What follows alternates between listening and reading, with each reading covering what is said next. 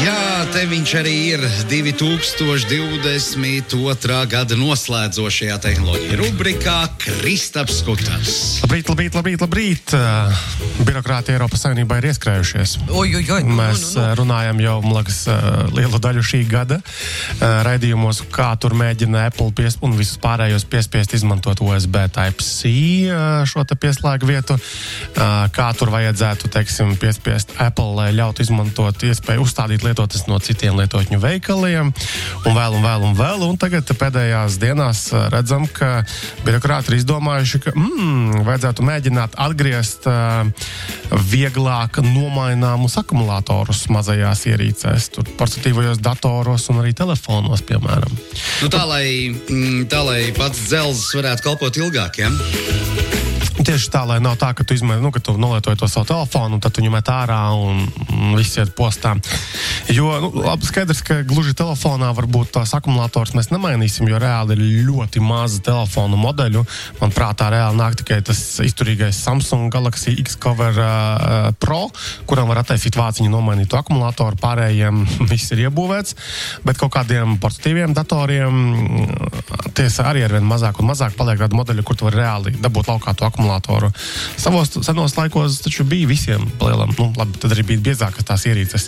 Bet, stāsts tur ir plašāks, tas, kad ir jābūt tātad piedāvātai iespējai ne tikai nomainīt šīs baterijas akumulatorus, bet arī pēc tam, lai ražotāji rūpētos par utilizāciju, un atkārtot, izvilkt laukā tās lietas, tos elementus, tos materiālus, ko vēl var izmantot atkārtoti. Tiešām tas ir stāsts par to ekoloģiju, un redzēsim, vai izdosies pieņemt, jo man būs ļoti interesanti pavērot, kas tad notiks ar tām ierīcēm, kurās mēs esam jau, un ražotāji ir pieraduši, ka viss ir ielīmēts, čik, un tur īsti nevar nekur tik klāt. Kristam, ko tu dari saviem vecajiem telefoniem? Tā kā viņi iziet arī to bērnu ciklu vēl caur bērnu rokām. Kas notiek tavā mājsaimniecībā? Bērnu rokām pirmais telefons tagad tikai iet cauri. Es vēl neesmu tik tālu ticis, bet kaut kāds tavs vecais? Pagaidām visas manus vecos telefonus uzkrāja vecāki. Tas ir tas otrs ceļš. Jā, tētim māsa tur visu laiku nogrūž savus telefonus. Viņam, piemēram, nevajag mainīt, bet tā kā viņai paliek uz rokām tas telefons, viņas iepriekšējais, viņa parasti nes tētim, un tad viņš prasa, kāpēc man tik daudz telefonu, ko man ar to iesākt? Mammai arī ir, tikai viņa no iPhone'iem to pašu dara. Jā, labi, atcerēsimies, ka katrā telefonai bija šī zelta. Vai ne? Jā.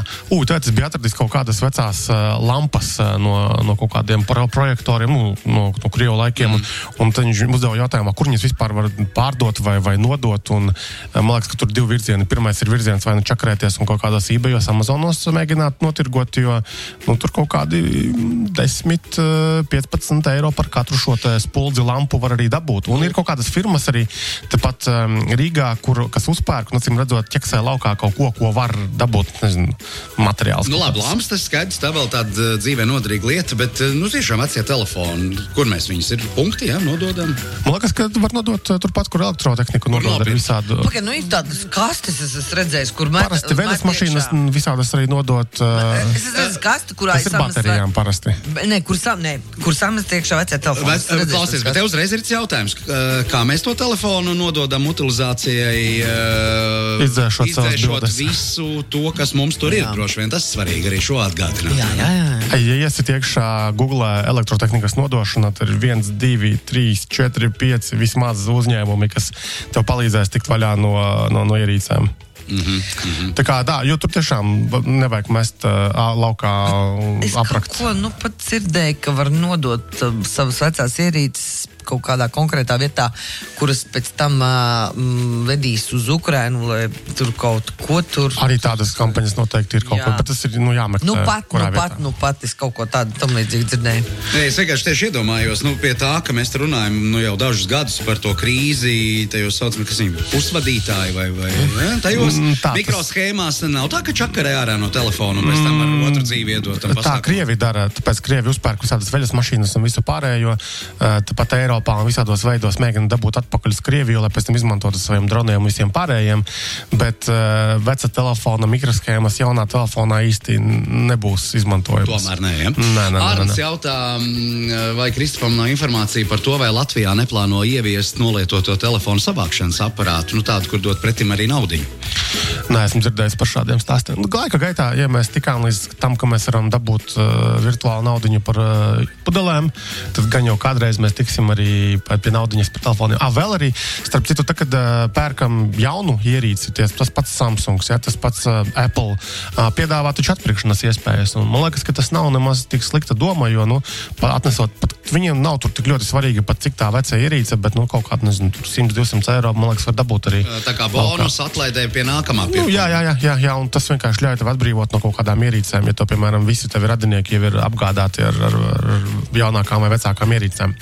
Lūk, vēl citi birokrāti Eiropas komisijā šajā gadījumā tātad cīnīties izlēmuši ar Meta, jeb Facebooku, jo Facebook Marketplace, tātad tajā vietā, kur tur notirgot kaut kādas lietas, viņi uzskata, ka ir arī kaut kāds monopols riktīgākais, ka tātad, nav godīgi, jo kā Facebookam pieder tas Marketplace un citi tur īsti netiek pie tiem datiem klāt. Tas ir stāsts par to arī, kur, teiksim, birokrāti mēģina sabižot arī Amazonu, arī tepat Eiropas Savienībā, jo, kā Amazonā tu vari tirgot, pats Amazon tirgo kaut kādas savas mantiņas, un ne tikai mantiņas, un tu arī vari, es Jānis Baibo, savu džemperus vari tirgot Amazonā, un tur ir tā... Savējos, slavenos. Jā, un slavenos, vispār ir kāds bijis kaut viens, vai mēs tikai runājam par viņiem? Kudī? Jā, man bija, Ļoļas Kudī bija. Ļoļas Kudī, bet viņi vairāk aizgāja merčiņā. Jā, viņi ir vēl dzīvi, kaut kam jau ir.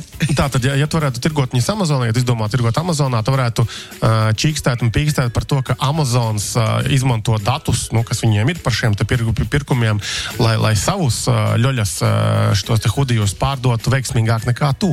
Un tāpēc arī birokrātiem ir jāiesaistās un jāmēģina panākt kaut kādus veidus, lai tavi hudiji rādītos kaut kur tur augstāk, lai viņiem būtu tur, lai mums, kā pircējiem, būtu vieglākas iespējas nopirkt no tevis šos te hudijus, nevis no Amazon, jā. Bet konkrēti ar Amazon runājot, arī, ja skatos, teiksim, kas tirgo kaut kādas lietas, es parasti izvēlos Fulfilled by Amazon, un tad es zinu, ka tiešām dažu dienu laikā tā manta atbrauks pie manis, jo ir bijusi slikta pieredze ar tiem pārdevējiem. Mēs Beyblade'us pirkām puikam, un tā arī nav atbraukuši vēl šobaldu dienu. Kurā gadā pirkāt? Pirms, 2 gadiem. Atceramies sveču stāstu. Nē, dzimšanas dienas tortes sveču stāstu. Vislabākās sveces pasaulē. Jā. Izrādās, ka īstenībā pat kilometru attālumā mēs vienā lielveikalā tādu pašu varējām nopirkt. Es pēdīju uz to lielveikalu, tur sortimentu. Es neatradu. Tieši tādas es neatradu. Toreizim tā ļoti populārā Facebook video, kur var atrast vēl Star FM Latviju. Jūs, tur komentāros bija rakstījis. Bet labi, tas ir cits stāsts. Arī Ragana tev neatnāca uz īstajiem svētkiem. Tā lidojošā bija domāts, kā uz Halloween atnāca uz Ziemassvētkiem. Kurā gadā? Nākamajām, jā. Gadās visādi. Kā tas ir sarežģīti tomēr. Tālāk, tad pasaules kausa futbolā noslēdzās, un tas bija zīmīgs šoreiz arī ar to, ka tas bija Google visaktīvākais periods visos laikos. Tātad cilvēki ārkārtīgi daudz meklē informāciju šoreiz par šo čempionātu, un tieši rezultātus, un Google meklētājā arī smuki rādījās, teiksim, kuras tajā konkrētajā dienā ir spēles, kāda rezultāta, papildus informāciju. Tāpēc, tas, man liekas, ir tas labs rādītājs, ka kaut ko pareizi izdarījuši bija šoreiz. Es kaut kādā gada griezumā, šī gada griezumā izskaņā arī ir tāds topiņš, kas tur Googlā ir meklētākās lietas. Es šī iespējā arī iegāju tajā New York Times vārdu spēlē. Tajā Wordlē, vai? Jā. Man izdevās pirmo baigi labi, pēc tam nē, tik labi vairs nē. Bet vispār interesants pasākums.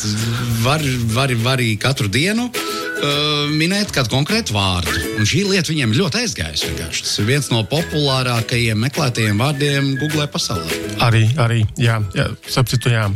Vēl par popularitāti runājot, tagad taču, man liekas, ir savā slavas zenītā arī, Messi, protams. Jā. Un interesantā lieta bija tāda, ka viņš arī Instagramā pārspējis arī visnolaikotāko bildi, kas līdz šim bija Ola, jā. Šorīt runājām par to mēs arī par to runājām, un kas par Sināju atbildi, un jā, puši uzvarēja. Jā, Labi, bet vai jūs zinājāt, un vai kas par zināja, ka Google tagad sadarbojas ar farmaceitiem, lai ar mākslīgā intelekta palīdzību mēģinātu izķeburēt laukā, ko tad tie ārsti ir sarakstījuši uz lapiņām, kādas zāles, teiksim, cilvēki. Tieši rokrakstu ziņā? Jā, jo, ir taču tā, man liekas, leģenda, vai ne tikai leģenda, ka doktori rakstīja to, tā baigi grūti saprast, ko viņi tur uzskricelējuši tām lapiņām, vismaz tajās vietās, kur vēl nav e-receptes pieejamas šeit konkrēti ar Indijas doktoriem, sadarbojas Google konkrēti, un tad, lai palīdzētu farmaceitiem atšifrēt, kas tur par zāļu nosaukumu ir norādīts. Lai gan... Man jau šķiet, ka farmaceiti ļoti labi atšifrē. Mēs nevaram salasīt. Pietiek viņiem kaut kādus, pirmos burtus, un gan jau, ka tas zāļu klāsts nav nemaz tik ārprātīgi milzīgs, un viņš aptuveni paskatās, varbūt, šitam vai šitai vajadzētu šito visdrīzāk. Bet es esmu saskārsies ar ļoti simpātisku farmaceitu arī ar izlasa recepti un pajautā man, kas pa kaiti, kāpēc. Un tad pats izdomā, jums jau šito nevajag, un pats iedod savējā kaut kādu. Un tad pēc tam seja pie ārsta, saka, kas tas tāds atkal ir? Pašdarbība aizgad. Teicu, uzspēlē dakteros atkal. Un pēc tam viņi varētu apmainīties ar telefonu numuriņiem, un ko tu tur mēģini iesmērēt? Ivars raksta, atpirkuma iespēja ir jēdzīga varbūt maksimums 2 gadus veciem telefoniem, par vecākiem jau tur vairs dod tikai kādas 5-10 eiro, ja vēl saplīsas ekrāns, tad vispār neko. Tik traki, ok, labi, paldies. Jo visdrīzāk, tos telefonus tomēr arī savācējiem ir kaut kur pēc tam jānotirgo ir, un ļoti veci ierīci, un arī varbūt sabojāti ierīci, baigi tu tur nekur nenopārdosi. Jo nevelti Latvijā taču arī ir vairāki uzņēmumi, kas piedāvā šīs te lietotās ierīces, un vismaz tā es arī nopirku puikam to telefonu. Es taču neiešu pirkt viņam jaunu telefonu, priekš pirmā telefonu, un pareizi ir jau apdozījis riktīgi.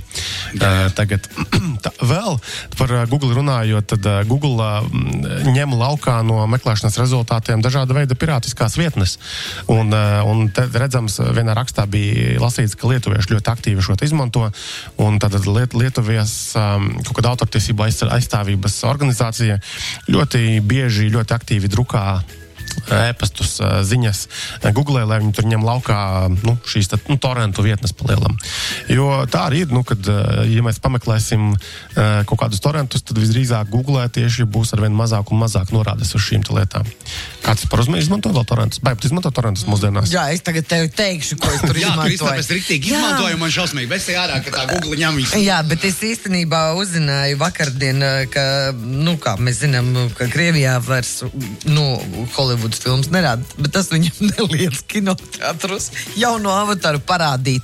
Ātrāk viņš pirms iznācis ir citviet pasaulē, ja? Tas nav pārsteigums. Jā. Bet jūs noskatījāties tā avataru jauno? Vēl nē, bet es noteikti gribu. Jā, saka, šitā gan jāredz, jā. Nē, man arī iepriekšēji ļoti patīk. Es iepriekšēji aizmigu pusē, bet tad runā, ka šī labāk ir, ja? Tu aizmigi trakais, skaista. Kaut kādi zilie cilvēci viņi skraida un... Viss, nerunājam ar viņu. Man patīk arī attieksmīt. Klausies, bet kā tev šķiet par to Elonu Musku, viņš atkāpsies vai ne? Elons Musks, kurš pats sevi izbalsoja. Tur bija interesantas bildes, kad viņš tajā finālu, kas skatījās, tajā čempionātā futbola, un, tur fonā viņam tur tas Kašners, tur bija šie te šeihi visādi apkārt, un, palielam viņa saimnieki, tie, kas deva naudu šīm un varbūt citiem pirkumiem kaut kādiem, nezot, viņi nav apmierināti, ka viņu ieguldījums tagad šādi tiek izpļakarēts, un gan jau, ka deva viņam norādījumu, tā, ka davai, ka nomainīja vadītāju, beidz čakarēties, jo arī Teslas akciju vērtība pēdējās nedēļās vienkārši brutāli krītās, tāpēc, ka investori satraucas, ka Musks tur krāmējas ar kodām glupībām, no viņu skatu punktu raugoties. Respektīvi, neviens nav apmierināts ar to, ko Musks dara Twitter kontaktu, neviens. To arī norāda šis varbūt balsojums. Man gan likās, ka varēja vairāk arī sabalsot, gan jau, ka tur boti bija. Tāpēc, viņš tagad meklēs citu vadītāju. Pagaidām viņš neplāno pārdot to Twitteri prom, jo kurš gan pirks šobrīd šo uzņēmumu, bet vadītājs visdrīzāk būs cits, un redzēsim, kas tur beigās sanāks. Tā viņš turēs vārdu, viņš aizies, ja? Nav teiks, ka viņš turēs vārdu, jo atkal pēdējā laika pieredze ir tāda, ka viņš melo, ļoti melo. Tas tāpat, kā viņš arī teica, ka nepārdošu Tesla akcijas, bet 3 reizes viņš ir nepārdevis šogad. Tieši precīzi 3 jau ir nepārdevis. Vismaz 3 reizes ir nepārdevis, jā. Lūk, tā kā ar to Musku, kā ar bitēm, nekad neko nevar zināt. Labi. Ko mēs no nākamā gada gaidām? kas mums ir gaidītākā, nezinu, lieta, produkts, tehnoloģija. Bez miera pasaulē. Jā, es gribēju tieši teikt, ka mēs vispār gaidām mieru. Un tāpēc arī Malacis Zeļenskis, kurš ne tikai uz Bakmutu devās, bet arī pāri okeānam pie saviem partneriem ASV. Bet ko mēs gaidām? Zin kā, man liekas, ka izbaudam katru dienu, ko mēs šeit esam, un baigā gaidīšana nākotnē. Priekš kam? Baigā vilšanās kaut ko gaidīt. Sākam tiešām ar mieru. Pēc tam, kad būs miers, tad vispārējais arī būs. Ņemot vērā to, ka beidzamais šī gada raidījums mums kopā, tad mēs radio Zoopastas komanda tev sakam sirsnīgi paldies par tām konsultācijām, ko tu mums sniedz ārpus darba pienākumiem. Vairāk nekā prasa pienākums zvaigzni mēs tev piešķiram. Abi divi pareizi, jā. Tas, principā, mēneša darbinieks. Jā, kas, jā. Paldies.